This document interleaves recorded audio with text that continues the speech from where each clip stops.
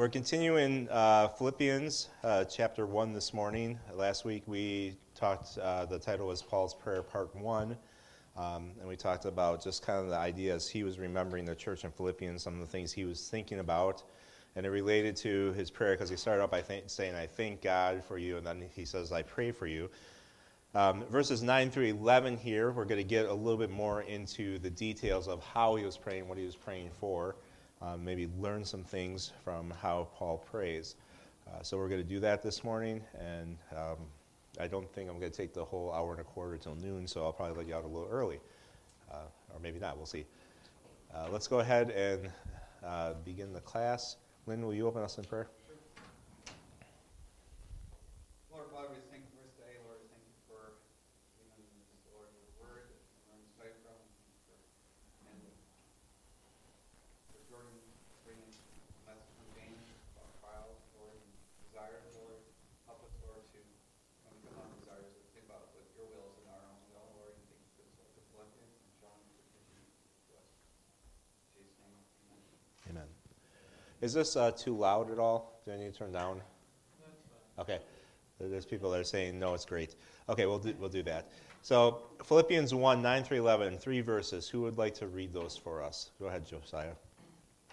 And this I pray, that your love may abound still more and more in knowledge and all discernment, that you may approve the things that are excellent, that you may be sincere without offense to the day of Christ, being filled with the fruits of righteousness which are by Jesus Christ, to the glory and praise of God. So here Paul transitions from talking generally about his prayers for the Philippians, which he did in the first part of this chapter, to give them some of the specifics of how he should be praying, or how he is praying for them.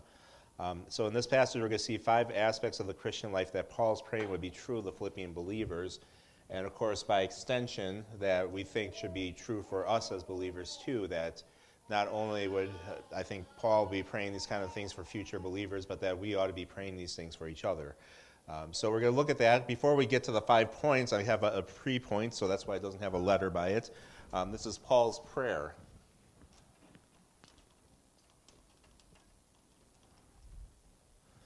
And the reason I did this is because he does say, and this I pray, and I think that every word's important. So let's talk a little bit about prayer. So this, the idea of this is he's going to share with what he's going to give the content of his prayer here. He's sharing what he's praying, which is probably encouraging for the Philippians to know that, hey, Paul here is thinking about you, but he's also praying for you. And not only is he praying for you just in general, but he's praying for these specific things. So it's probably an encouragement. It's probably also going to be a challenge for the Philippian church because, okay, this is what Paul thinks is important.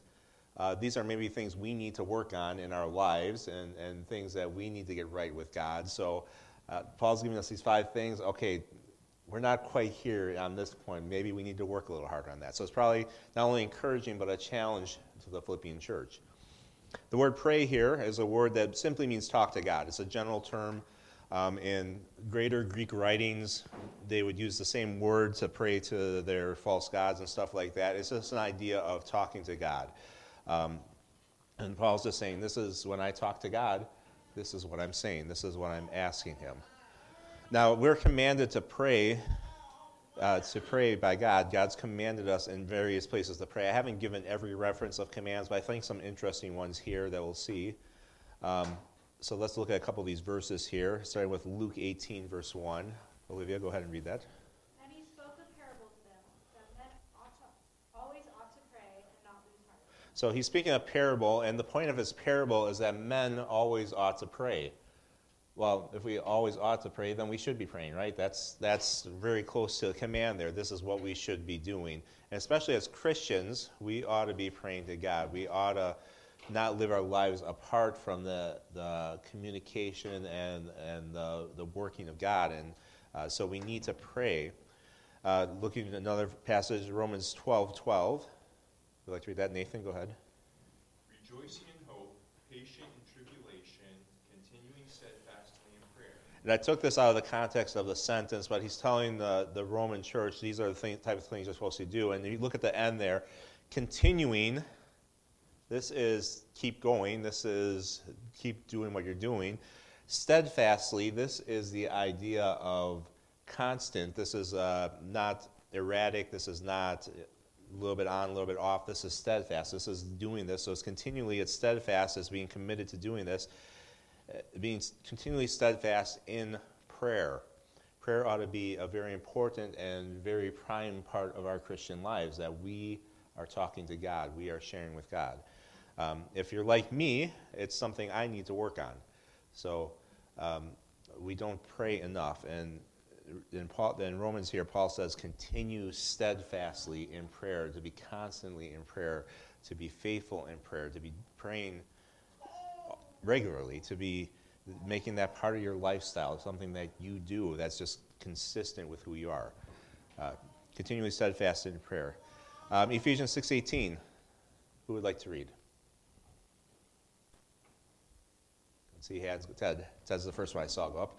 Praying always with all prayer and supplication in the Spirit, being watchful to this end, with all perseverance and supplication for all the saints. So here it's kind of, you get double hit by the idea of prayer here. First of all, at the beginning of the verse, praying, and then it says always. And again, we understand that always doesn't mean like 24/7, 365, because I hope you're not praying right now, but you're listening. I hope that's your main focus here, because we're teaching God's word. That's important. But the idea is that it's so constant, so regular in your life, it is like you are always praying. So praying always. And then he says with all prayer, which again is this generic word for prayer, just talking to God, and supplication, which is bringing a request, making a plea, begging. And so talking to God and also asking God. God commands us to come to him and say, hey, these are the things that are going on in my life. These are the needs I have. These are the things that I can't do. I need your help. God wants us to do that. As a parent, sometimes my kids will come to me with a request, and I'm tired of hearing about the request, or I think that their requests are foolish things, and I get kind of annoyed by it. God doesn't get annoyed by our requests. God commands us to bring our requests, our supplications to him, and that's pretty cool. Because he's just a gracious, patient, faithful God. So it says, being watchful to this end with all perseverance, and then he brings up supplication again. So twice in here he tells us, make your requests, make your pleas, beg to God. Do that. That's an important part of the believer's life. We're commanded to pray. Philippians 4:6. Another reader, please. Jonathan, go ahead. Be anxious for nothing, but in everything by prayer and supplication with thanksgiving, let your requests be made known to God. Okay, so here, and this is a neat verse just because it talks about be anxious for nothing. How often are we anxious? How often are we worried about stuff? We tend to do this all the time, right? So we're human. The cure for that is to not be anxious, but you go to God, pray to him, bring your supplications to him, bring your requests to him with thanksgiving. And it says again, let your requests be made known to God. Go to God with it. That's, if you're worried about something, if you're concerned, if you're unsure, the first thing we ought to be doing is talking to God about it. The next verse says, and the peace of God, which surpasses all understanding, will guard your hearts and minds in Christ Jesus. So it goes on to say, this is going to be a cure. You're worried? Well, God can give you peace, and he does that through us praying to him and giving our burdens to him. So Philippians 4:6 reminds us of that. And then 1 Peter 4:7. Another reader, please. It's going to be a lot of readers this morning. Go ahead, Josiah. At the end of all things is at hand. Therefore be serious and watchful in your prayers. Okay, Peter's writing this 1st century A.D. He's saying the end of all things is at hand, is close by. Well, we're 2,000 years closer to the end of all things. His conclusion, because the end of all things is at hand, is be serious and be watchful in your prayers. And so Peter says this is an important thing as God's plan is unfolding and we're getting to the end of things. Be praying. You're supposed to be praying. So we're commanded to pray by God. That's, I think, evident throughout the Bible. Again, I didn't give you every passage that talks about how we're supposed to pray. We could do a whole study on that, probably a whole multi-week study on prayer. But God wants us to pray. And Paul, here in this passage, is going to be an example of that. He's going to not only show us what to pray for, but he's going to show us that he is praying. He's praying for this Philippian church. He cares about them. He wants God's best for them. And so he's giving them an example. I pray for you. This I pray. And then he's going to give us what this is. So what does he pray for? There are real points here. Number one, he prays for abounding love.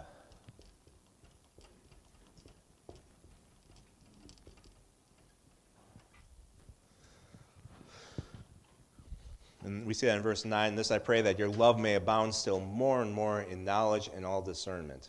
So this love is the word agape. This is the unconditional, unmerited love that God has. And he wants us to have it also. We say that this love is an attribute of God. 1 John 4, 7, and 8. Who would like to read? Nathan, go ahead.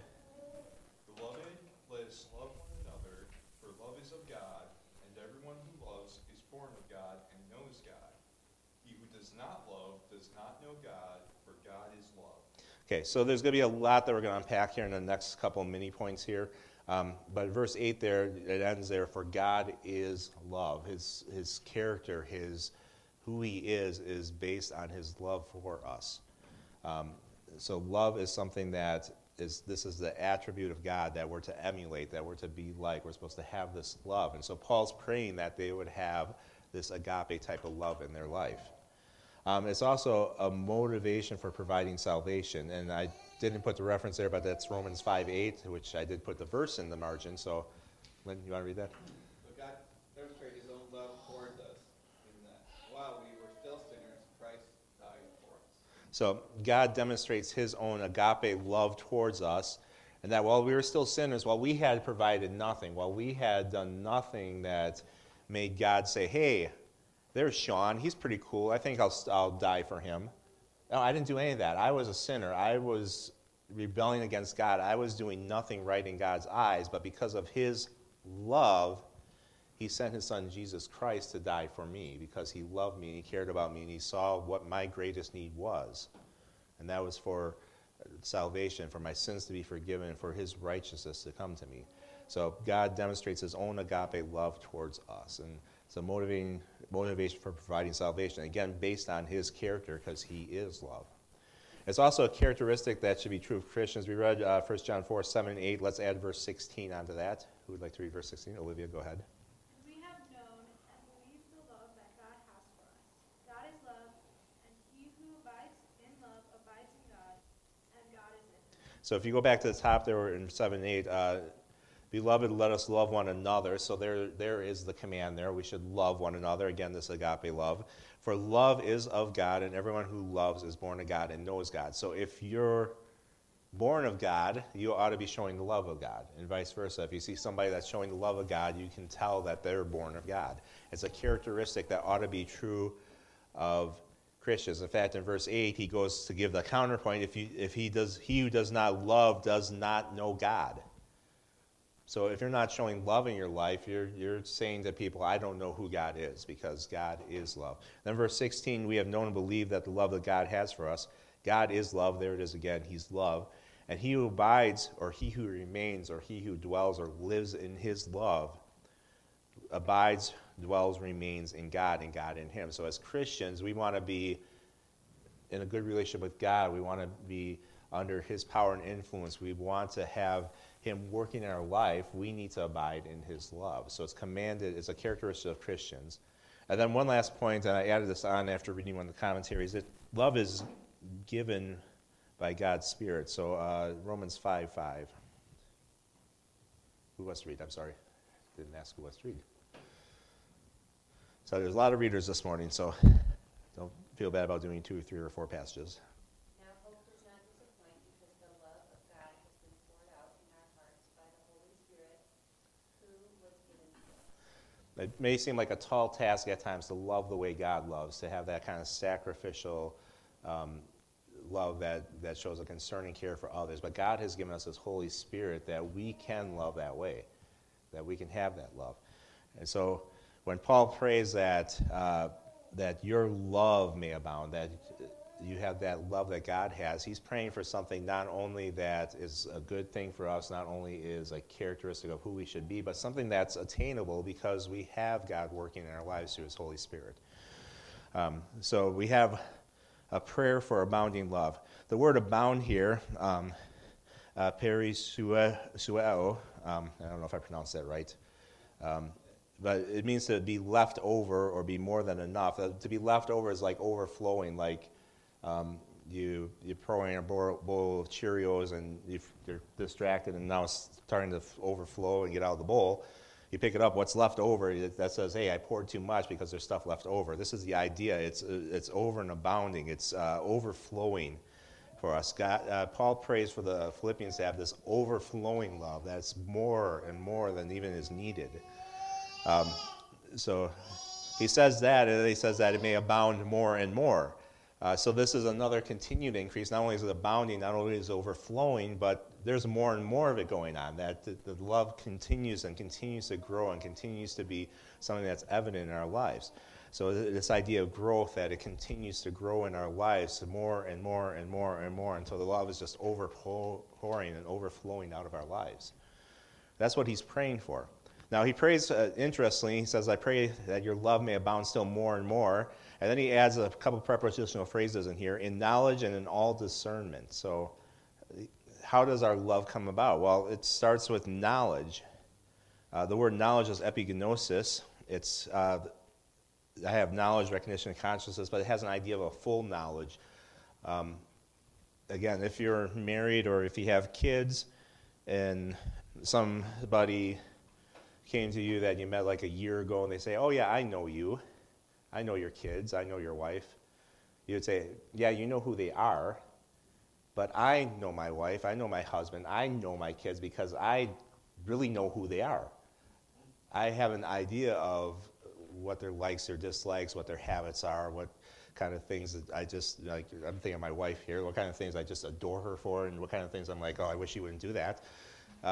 You have a full knowledge of somebody because you spent time with them, you've understood who they are, you've interacted with them. Well, that's what God's talking about here, that our love may be because of a full knowledge, not that I know who God is, not that I know the basic facts about God, but that I truly know and understand God. And that's what produces that love. So he talks about having a full knowledge, and then he also says in discernment.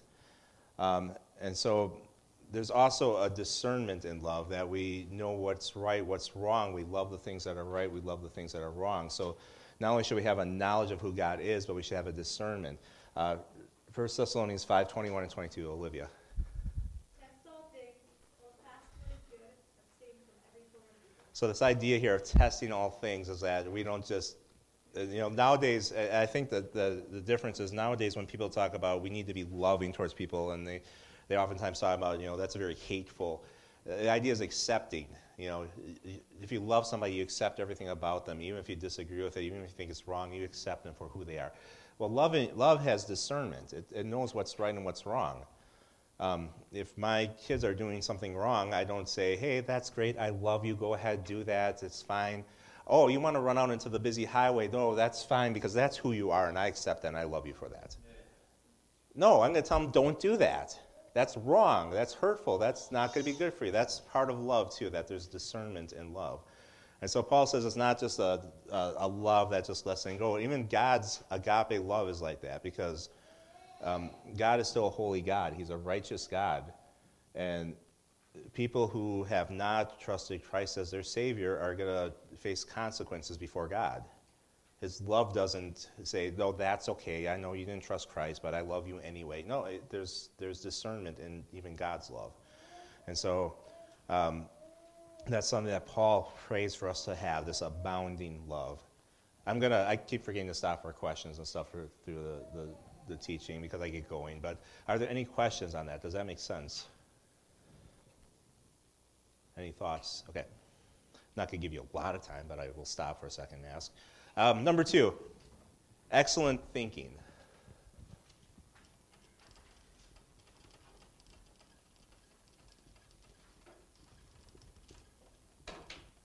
Oops, I guess thinking's in your list, so excellent's the word. Excellent thinking.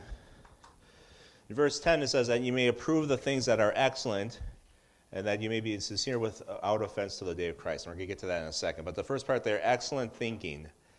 It says that you may approve the things that are excellent. So not only should you have love, but you should approve the things that are excellent. The word approve means to test or examine. So just getting off this discernment, now Paul's praying that I want you to know, I want you to be able to test, I want you to be able to understand the things that are going on around you, whether it's a good thing, whether it's a bad thing, whether it's a right thing, whether it's a wrong thing.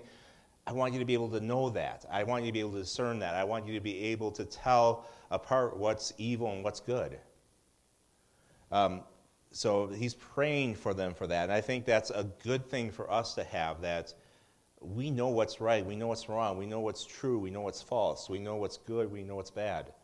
And that helps us to make sure, and we're going to talk about a little bit, that God wants us on the right path. He wants us on the good path. He wants us on the holy path, and we need to be able to tell that. We can't just be so muddled in our theology and our belief that we don't know what's good and what's bad, what sounds right and what's wrong, and get confused by it. We need to know.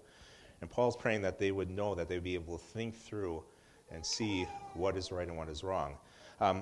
MacArthur, I'm going to reference him a couple of times in his commentary. He says, in classical Greek, this was used of assaying metals to determine purity, or of testing coins for both the purity of metals and for their genuineness.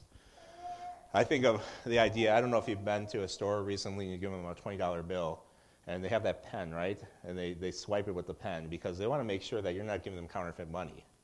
They want to discern, is this good money, is this bad money? And you can't always look at it and go, yeah, that looks fine. So they give you the special pen that marks, and if it leaves a mark, I guess it's bad or what. I don't know how it works. I've never worked with that. But however it works, they're able to just swipe that and go, yes, that's a genuine American $20 bill. Because they want to know what's truth. They want to know what's right. And this is the idea of that word.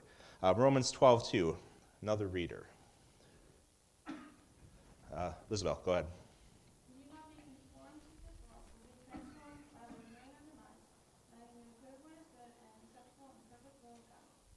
So here, there's a lot in this verse. I'm not going to try to unpack it all here, but don't be conformed to the world. Don't be conformed to the world's way of thinking, as I think where this is going in this verse, but be transformed by the renewing of your mind, that your mind is changing, it's renewed, it's new in Christ. And the point of that is so that you may prove what is good, what is acceptable, and what is perfect according to what God says. That's what God wants us. He wants to have a mind that can look at it and say, hey, this is what's right, this is what's wrong. Okay, this is wrong, I want to stay away from it. This is right, I want to head this direction. God wants us to know. God wants us to be able to discern that, to approve. So that you may approve the things that are excellent. This word excellent means to be worth more or to be superior to it. It's just the stuff that is superior to the normal stuff in the world here. Look at Philippians 4:8. Another reader, please. Nathan, go ahead. Finally, brethren, whatever things are true, whatever things are noble, whatever things are just, whatever things are pure, whatever things are lovely, whatever things are of good report, if there is any virtue, and if there is anything praiseworthy, meditate on these things.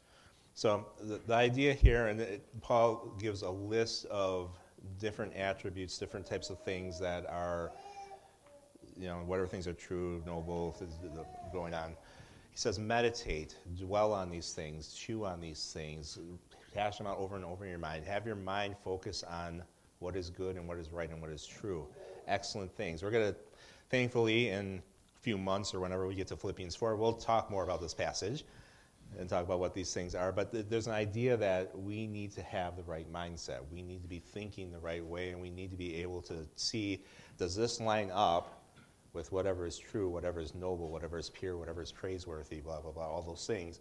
Does this line up with that? If it doesn't, I'm throwing it out, I'm getting rid of it, and I'm going to find stuff that fits that category, that fits the things that are excellent, that God wants me to think about. And so he prays that you may approve those things that are excellent, that you may test, and you may know, you may understand what is good, what is right, what is true, and what is worthy of God. Does that make sense? Okay, good. Everybody's nodding. Yeah, we got that. We know that. Okay, good. This is a review of everything you guys know, so that's good. Number 3, I had something else here originally, but I changed it. I'm not sure if I like that I changed it, but I did. And based on, again, something I read in one of the commentaries, this is integrity. He prays for integrity for the church. Hmm? I don't like big words, but big words are good sometimes. So what do I mean here? At the end of verse 10, that you may be sincere and without offense until the day of Christ. So he gives two terms here that kind of reflect not only how we live, but how we're seen, how our reputation is, how people look at us. The word sincere has the idea of being testing something by sunlight, which you're going, what does that mean? Well, the idea is it was used of pottery of all things. When you make pottery, you want pottery that's not cracked, right? If you're going to use it for something, if you're going to put water in it especially, you don't want to crack pottery, right? Well, sometimes what they would do in New Testament times is if they had something that was cracked, they would fill it with wax to kind of cover up the crack, and then they could glaze over it or whatever, and nobody would see the crack. However, that wasn't good. That was a bad pot, and that would cause problems later. So what you could do is you would hold it up to the sunlight and kind of turn around, and when you see the crack, it would kind of shine through that wax there. And you go, oh, that's not sincere. That's not right. And so there were actually people that would advertise, and they'd use this word that they have sincere pottery, that they guarantee there's no cracks in it. And then you go to them and be like your money back guarantee, I guess. So that's the idea, is that when our lives are tested, do we see cracks in our life? Do we see areas where we're not living the way God wants us to, where we're not doing the things we should be doing? Or is our life sincere? Are we living consistently with what God's Word tells us we're supposed to be doing? Our lives, and how do we test that? We test that by the Word of God. Hebrews 4:12. This came up in another context yesterday with Abigail, but we're not going to talk about that context. Go ahead, Josiah. That's for another day. Go ahead, Josiah. For the word of God is living and powerful and sharper than any two-edged sword, piercing even to the division of soul and spirit, and of joints and marrow, and is a discerner of the thoughts and intents of the heart. So this passage, obviously, about the Word of God, and at the end here it says it's a discerner of the thoughts and intents of the heart. So how do we test if we're living the way God wants us to? It's by His Word. We ought to be in there and saying, do I line up with what God's Word is telling me? Do I do the things God wants me to do based on His Word? Am I living the way that God commands me to live? The Word of God is that discerner of our hearts and our intents. And even I believe it in Romans, that the idea that we can't even know our heart is desperately wicked. Who can know it? You can't even know your own heart, but God's Word is a discerner of the heart. God's Word can show you where you're not living up to the things of God and need to change. God's Word can show you what you need to continue to do to be consistent and be living for God. So to be sincere, and then to be without offense. It kind of another side of this coin here, to be blameless. And this is kind of, when this word appears in Scripture, this is what people are seeing in us, that people can't go to us and say, well, you say you're a Christian, but you sure don't look like one. You do everything that we do as non-Christians. You live like us. You talk like us. You act like us. You're not blameless. You're not without offense. That's kind of this idea. I gave 3 passages for this. 1 Corinthians 10:32. So another reader, please. Nathan, go ahead again. Give no offense either to the Jews or to the Greeks or to the church of God. So this idea of no offense, again, same terminology here. Give no offense either to the Jews. This would probably be the unbelieving Jews. The Greeks, the unbelieving Greeks, or the church of God. Those are 3 different groups and what their expectations are and what they think of you. But Paul says, don't give offense to them. And how do we do that? We do that by living right according to what God wants us to. Acts 24:16. Another reader, Olivia. This being so, I myself always strive to have conscience without offense towards God and men.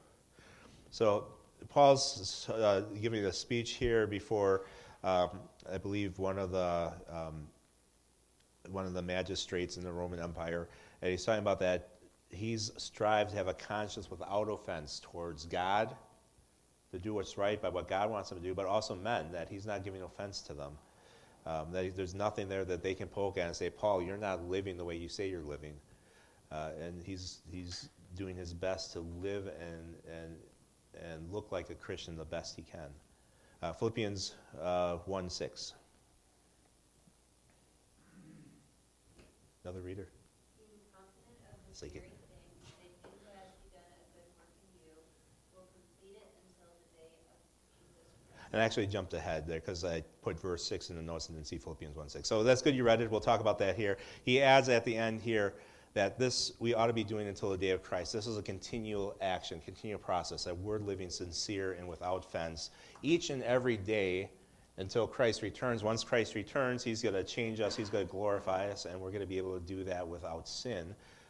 So it's going to be much different circumstances because we will just be naturally able to follow Christ. Until then, we need to work at being sincere. We need to work at being without offense to others as much as possible. Now, the gospel does offend, so we know that as we live for Christ and we share the gospel and we share the truths of God's word, that people aren't going to like it. I think it reflects on where they're at, and they see that they don't live up to the standard of God, and in some sense they know that, and it's offensive to them. They don't want to see people that are actually doing what's right. So there is that offense, but as far as we're not giving offense because we're doing something wrong. We're giving offense. If we give offense, it's because of the right things that we're doing, that people don't want to see people living for God. So, but this needs to happen until the day of Christ. And I went back to Philippians 1:6 here because he talked about this already in this chapter, that that he who's begun a good work in you will continue to work until the day of Christ. He's continuing to work in you. You need to be working also in yourself and working with God to be the type of people God wants to be until he returns. This is a continual process that goes on throughout our life. There's no retirement from doing the things of God. There's no days off. There's no 8 weeks of vacation each year that we don't have to do it. This is continual until Christ returns. Every single day, every single moment, every single thought, every single action, that we're seeking to be sincere and without cause. And that God, again, verse 6, is going to work in you. He's going to complete that work in you that he's already started. So integrity, does that make sense to everybody? Okay, number 4 here, I have a divine result.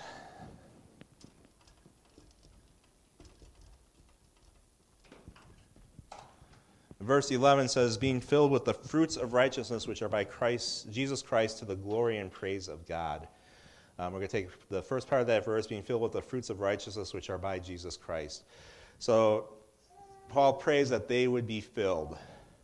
And this word filled, the idea of the verb here is this is something that's happened in the past but has continuing results in the present. If you're a Greek scholar, you know exactly what I'm saying, because they talk about that a lot. You have been filled, and you are continuing to be filled with the fruits of righteousness.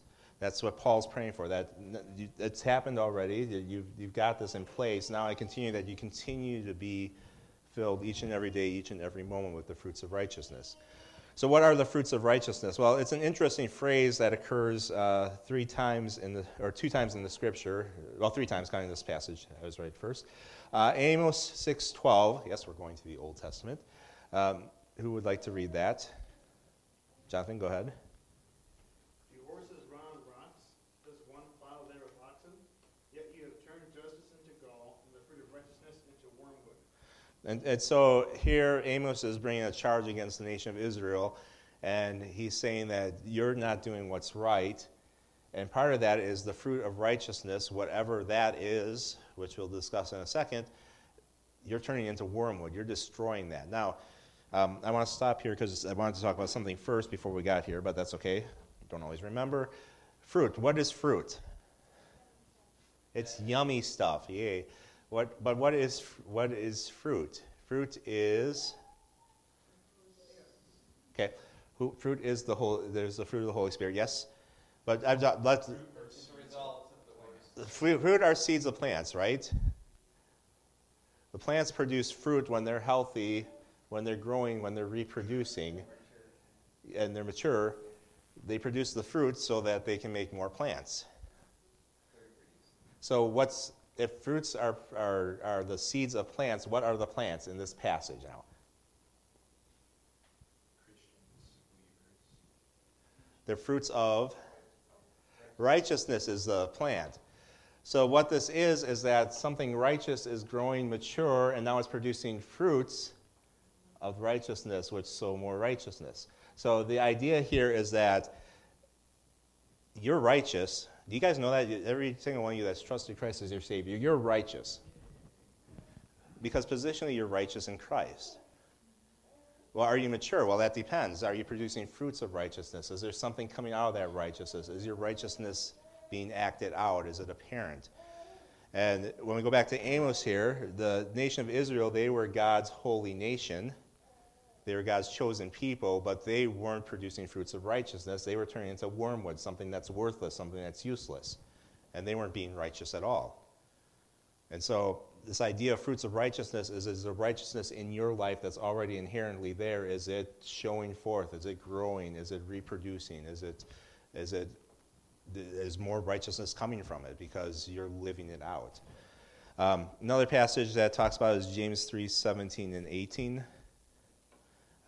We'd like to read. Elizabeth, will let you read, because Olivia's had quite a few already. But the wisdom that is from above is first pure, then peaceful, gentle, willing to yield, full of mercy and good fruits, without partiality and without hypocrisy. As good righteousness is sown in peace by those who make peace. And here in James 3:18, the fruit of righteousness is sown in peace by those who make peace. There's an inward attitude. Those who make peace, they're sowing peace and is producing righteousness in their lives. Even in verse 17 here, it talks about that wisdom from above brings about good fruits. And one of these good fruits, I think, is the fruit of righteousness. So, the fruit of righteousness. A verse that I thought of this morning, and sometimes I don't think God gives me a message on the way to the pulpit type idea, but Nathan read something this morning, and I thought, well, that really fits with what I'm teaching today. So if you go to 1 John chapter 3, and have your Bible out because we're going to use it in just a second. I got a large passage that we're going to look at that I didn't put in the notes. So I may take the whole time. You said you liar. I said I might not. That's not how I remember it. Okay, since Nathan read the passage this morning, we'll let him read verse 7. Verse 7. Little children, let no one deceive you.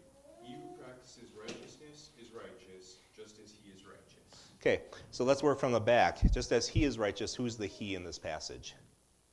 Jesus. Good. Jesus, God. I would accept either answer at this point. He's righteous. God is righteous. Who else is righteous? Going back now.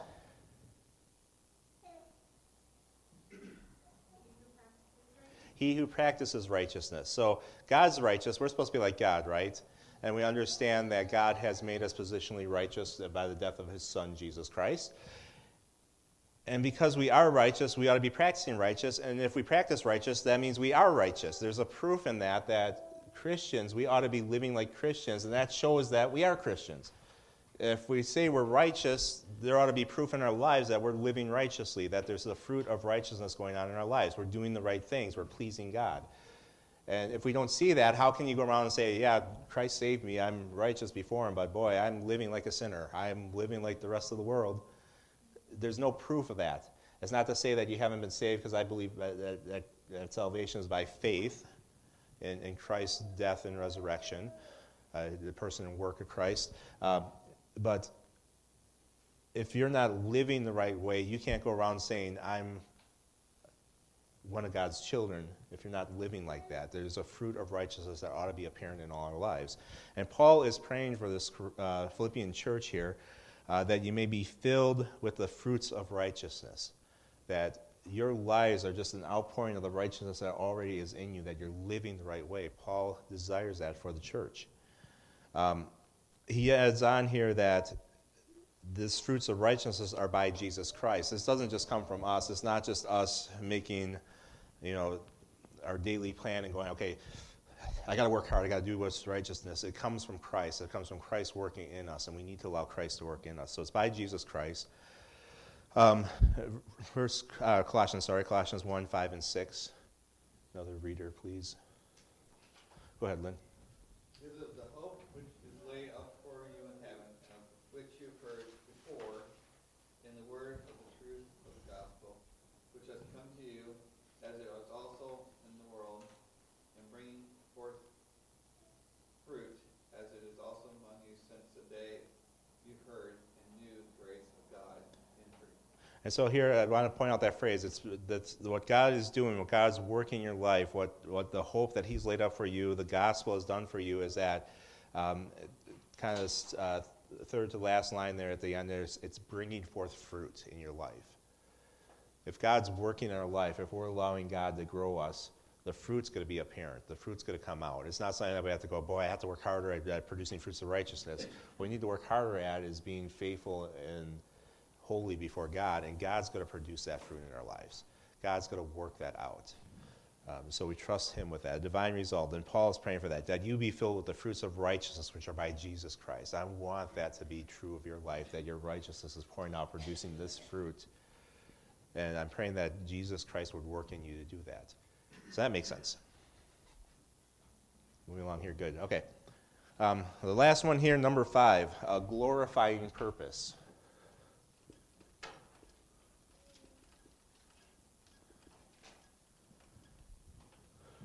A glorifying purpose. At the end of verse 11 there, it says that this is to the glory and to the praise of God. So two phrases in here, the glory of God and the praise of God. So we start with glory. I'm going to kind of explain maybe what the difference in them might be, but let's look at a couple of verses that might help us here. Glory, 2 Thessalonians 1, 11 and 12. Ted, go ahead. Therefore, we also pray always for you, that our God will count you worthy of this calling and fulfill all the good pleasure of His goodness and the work of faith with power, that the name of our Lord Jesus Christ may be glorified in you, and you in Him, according to the grace of our God and the Lord Jesus Christ. So verse 12 there, he's saying, I'm praying for you guys, and this is another one of those prayer passages that Paul has for the churches. Verse 12, that the name of our Lord Jesus Christ may be glorified in you, and that you in Him. And so the idea is that our lives pour forth God's glory. It shows God's glory to people around us, that people see Jesus Christ in us, that they see who He is, and a right reflection of who He is, that He is glorious, that He is worthy of worship and worthy of praise because of the way we are living. Our lives ought to reflect that. Another passage here, 1 Corinthians 10:31. Therefore, whether you eat or drink, or whatever you do, do all to the glory of God. And this is in a passage that talks about the church. It's right before the communion passage, so it's talking about the church in relation to eating together and different things like that. And I think the point here, though, is that whatever you do, whether you eat or you drink, because that's what he's talking about in context, but whatever you do, everything you do, you're to do it to glorify God. Your life ought to reflect that. Your life ought to, if you say, what's my first goal in life? My first goal in life is to glorify God. Whatever I do, I'm going to glorify God in it. That means, and when I'm dealing with disciplining my kids, I'm glorifying God. If that means, we talked about cars having problems. When I have a car problem and I don't know what to do and I'm trying to fix it myself maybe, or trying to figure out how to get rides around when we don't have enough cars to do it, I'm glorifying God.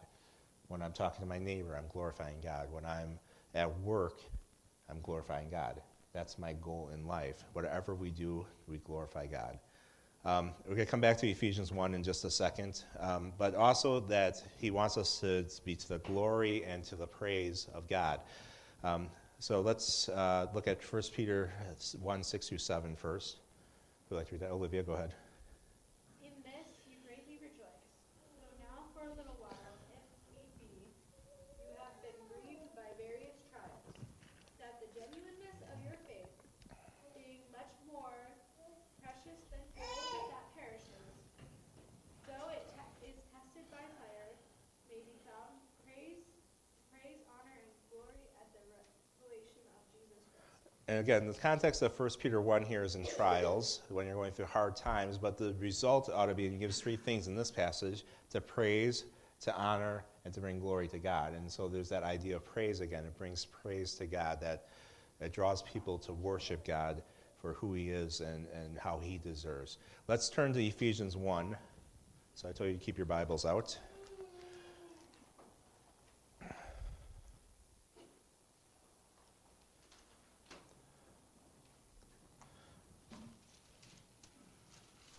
Ephesians 1, we're going to read verses 3 through 14. I want you to, as we're reading through this, look at how often praise and glory come into this passage. So, need a strong reader for this one. Nathan, you want to go ahead? Okay.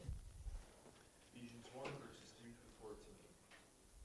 Blessed be the God and Father of our Lord Jesus Christ, who has blessed us with every spiritual blessing in the heavenly places in Christ, just as he chose us in him before the foundation of the world, that we should be holy and without blame before him in love, having predestined us to adoption as sons by Jesus Christ to himself, according to the good pleasure of his will, to the praise of the glory of his grace, by which he made us accepted in the beloved. In him we have redemption through his blood and forgiveness of sins, according to the riches of his grace, which he made to abound toward us in all wisdom and prudence, having made known to us the mystery of his will, according to his good pleasure, which he purposed in himself, that in the dispensation of the fullness of the times he might gather together in one all things in Christ, both which are in heaven and which are on earth, in him. In him also we have obtained an inheritance, being predestined according to the purpose of him who works all things according to the counsel of his will, that we who first trusted in Christ should be to the praise of his glory. In him you also trusted, after you heard the word of truth, the gospel of your salvation, in whom also, having believed, you were sealed with the Holy Spirit of promise, who is the guarantee of our inheritance until the redemption of the purchased possession, to the praise of his glory. Now, I counted at least 3 times where the phrase "to the praise of his glory" occurs in that passage. I don't know if I missed any or if you counted more than me, but verse 6, it talks about everything that Christ has done for us. He's blessed us with every spiritual blessing. He chose us in him. He's predestined us to adoption as sons. And the whole purpose of him doing all this for us is to the praise of his glory. That's what God wants. He wants us to show forth a reason for people to say, wow, look what God has done. Isn't God good? We can praise him for all this stuff. Then you go down to verse 12, verse 11 says, in him we have obtained an inheritance, being predestined according to the purpose of him who works in all things according to the counsel of his will. I got these underlined, so I kind of type Bible. It's hard to read sometimes. That we should be, who first trust in Christ, should be the praise of his glory. Again, those who trust in Christ, they're the purpose of all this that's happened, all the salvations that we praise God, that we give a reason for people to say, I want to worship God because of what he's done. Verse 14 talks about, verse 13 and 14 talk about the Holy Spirit coming on us. Well, what's the Holy Spirit's goal? He's the guarantee of our inheritance until the redemption of the purchased possession, again, to the praise of his glory. It's in order to praise God. It's all about God, really. Everything that we are, everything we do as Christians is first and foremost about giving praise to God. Now, MacArthur wrote something I think was very helpful for me to describe glory and praise. So I'm going to read that. I have it in your notes there. His glory, God's glory, is the sum of all his perfection and the honor for being who he is and doing what he has done. God's glory doesn't diminish. This is about who he is. It's all that he is, all that he's done, that's his glory.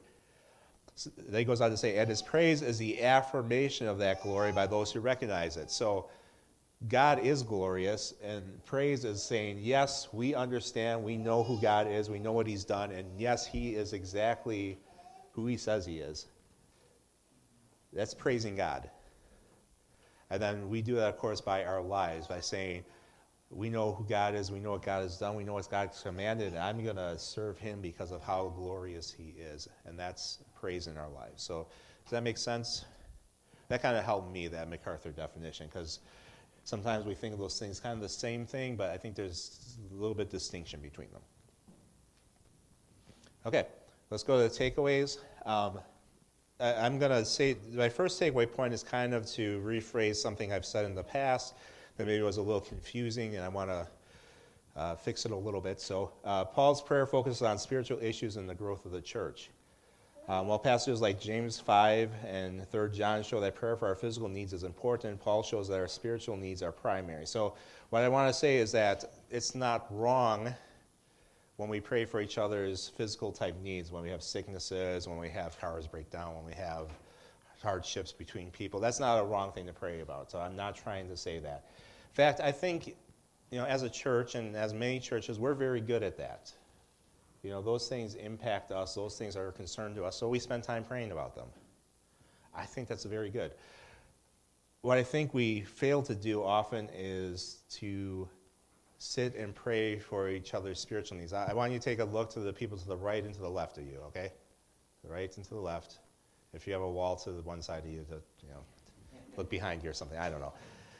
I want to ask you this. When's the last time you prayed that they would be to the glory and praise of God the Father and of Jesus Christ for that person? Have you ever prayed that? That's what Paul's praying. He's praying that the church in Philippians would be to the glory and praise of God. Do we pray that about each other? I'll stand up here and admit that I don't do that. I do at times pray, I want the church to walk with God. I want them to do what's right. But do we pray like this for our spiritual needs? We all have these needs. Do we pray that we would be approving the things that are excellent for each other? I pray that Lynn would be approving the things that are excellent. Do we pray like that? Do we pray that we would be sincere and without offense in our faith?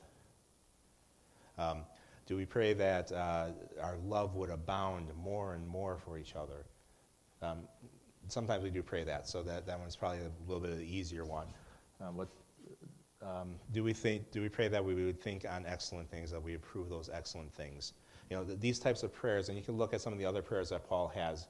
Every single prayer that Paul talks about, this is what I pray for you, every single thing in there is a spiritual thing. And I'm not saying that Paul didn't pray for people's health. I believe he did. And he talks about Epaphroditus was sick unto death, and their prayers helped to heal him. So I'm not saying Paul doesn't say we shouldn't do that. So I'm not trying to downplay that. I'm trying to upplay that, hey, let's focus on praying for spiritual things for each other too.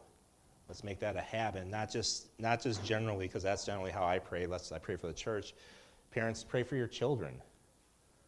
Do you want your children to be to the praise and glory of God? I hope so. So pray for that. Children, pray for your parents. Your parents need that prayer too. And I'm looking over here because most of my children are over here. Why aren't we praying this way? Well, I think we have a kind of limited view of prayer. Not an incorrect view, but we don't see that there's so much more we can be praying for. So that's why I'm encouraging. We do a good job praying for people's temporal, physical needs, but maybe we need to be better for praying for the spiritual needs of people. And that would be my encouragement. So that's my first point. Secondly, our lives should reflect sincerity and blamelessness that comes from a love that comes from God and right thinking that is founded on God's word.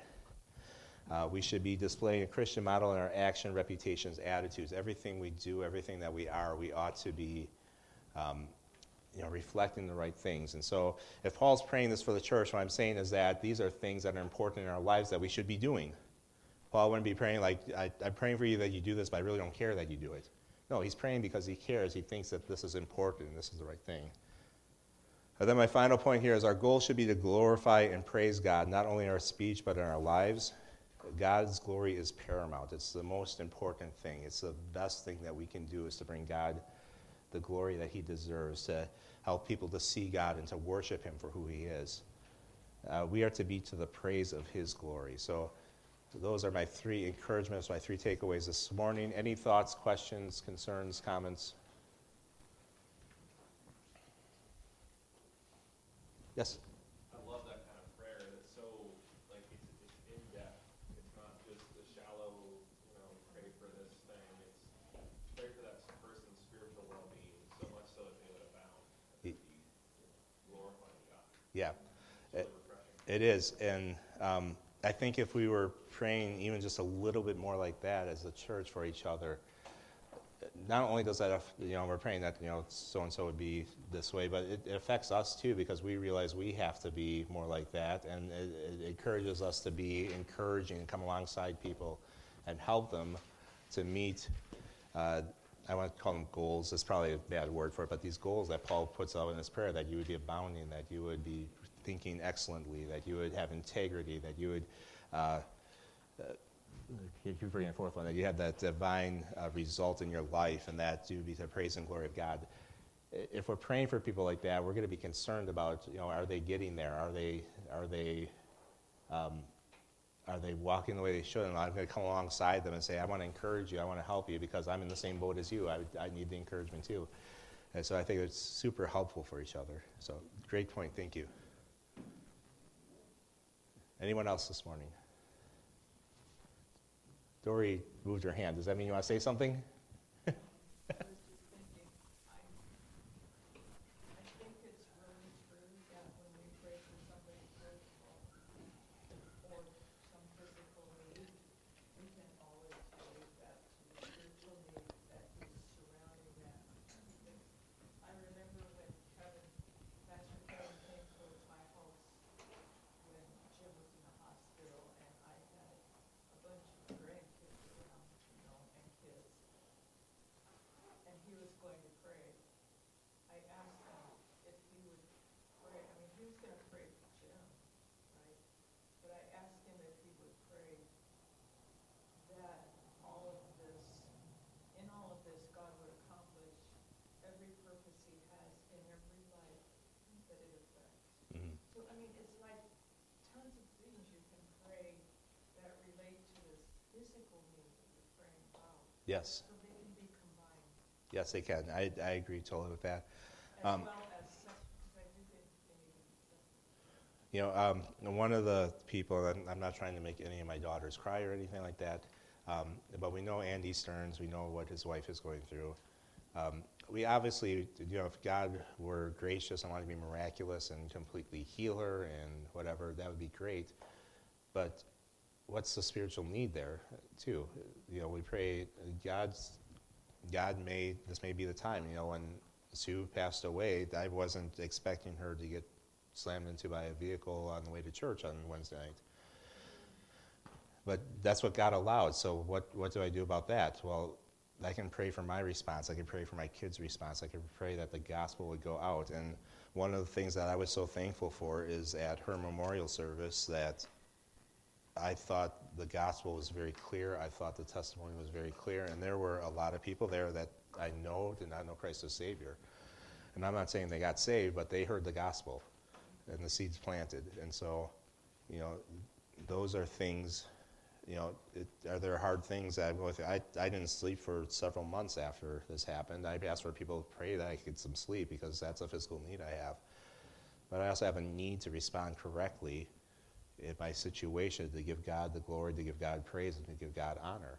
And that's something that I'm still trying to learn at times, and still could use prayer for, that I have the right attitudes, that I do the right things, I make the right decisions, that I do better at the task I know I need to be doing that I'm not doing as well as I should, because God wants me to. So there's spiritual needs involved with every physical need that we have, and even just a right response, even just that we show Christ to that. If you're in the hospital for a reason, you got a nursing staff and a set of doctors that they have to be there with you, so you have the chance to show God's glory to them. You have a chance to share the gospel with them. God's put you in that situation for that means. So there's, yes, I want my whatever to be healed, but I also want to do what glorifies and honors God. And so those should go together. Very good point. Love that. Ted. Add on to that, during the hospital, I remember when my brother Pete passed away, and then I prayed in front of I prayed, but the hospital staff is there. I said, hold on a second, I want to pray real quick. They're not going to say no. Right? Most people are going to say no, so I get like that, and they'll leave the room. And so they at least hear the prayer, whether they believe it or not. Yep. So just take those opportunities. Yep. Perfect. Thank you. Yes. I think it's important to, when you're praying about like the spiritual needs of people, you're not thinking like on like a flat level, but like that is such a deep personal level too, and it really grows your relationship with that Yes. person too, because you're gonna ask them about it. If you're praying about it, it's on your mind. You're gonna ask them about it, and it's not just, hey, how are you? Good, thanks, bye. Yeah. But you're actually going to have a really deep conversation, and that's what Paul desired for the churches, and that's what God desires for us too, is to have that kind of a deep relationship Yes. as a church. We are joint heirs with Christ. We're brothers and sisters in Christ, sons of the living God. We're family. We ought to be close to each other. We ought to have the deep relationships with each other. It's hard sometimes. We don't like to let people in. But again, if we're praying about the spiritual needs of each other, that's going to open up those doors and bring that closeness, bring that companionship. So you're absolutely right. That's very good. Thank you. Okay, let's go ahead and close in prayer. Ted, will you close us?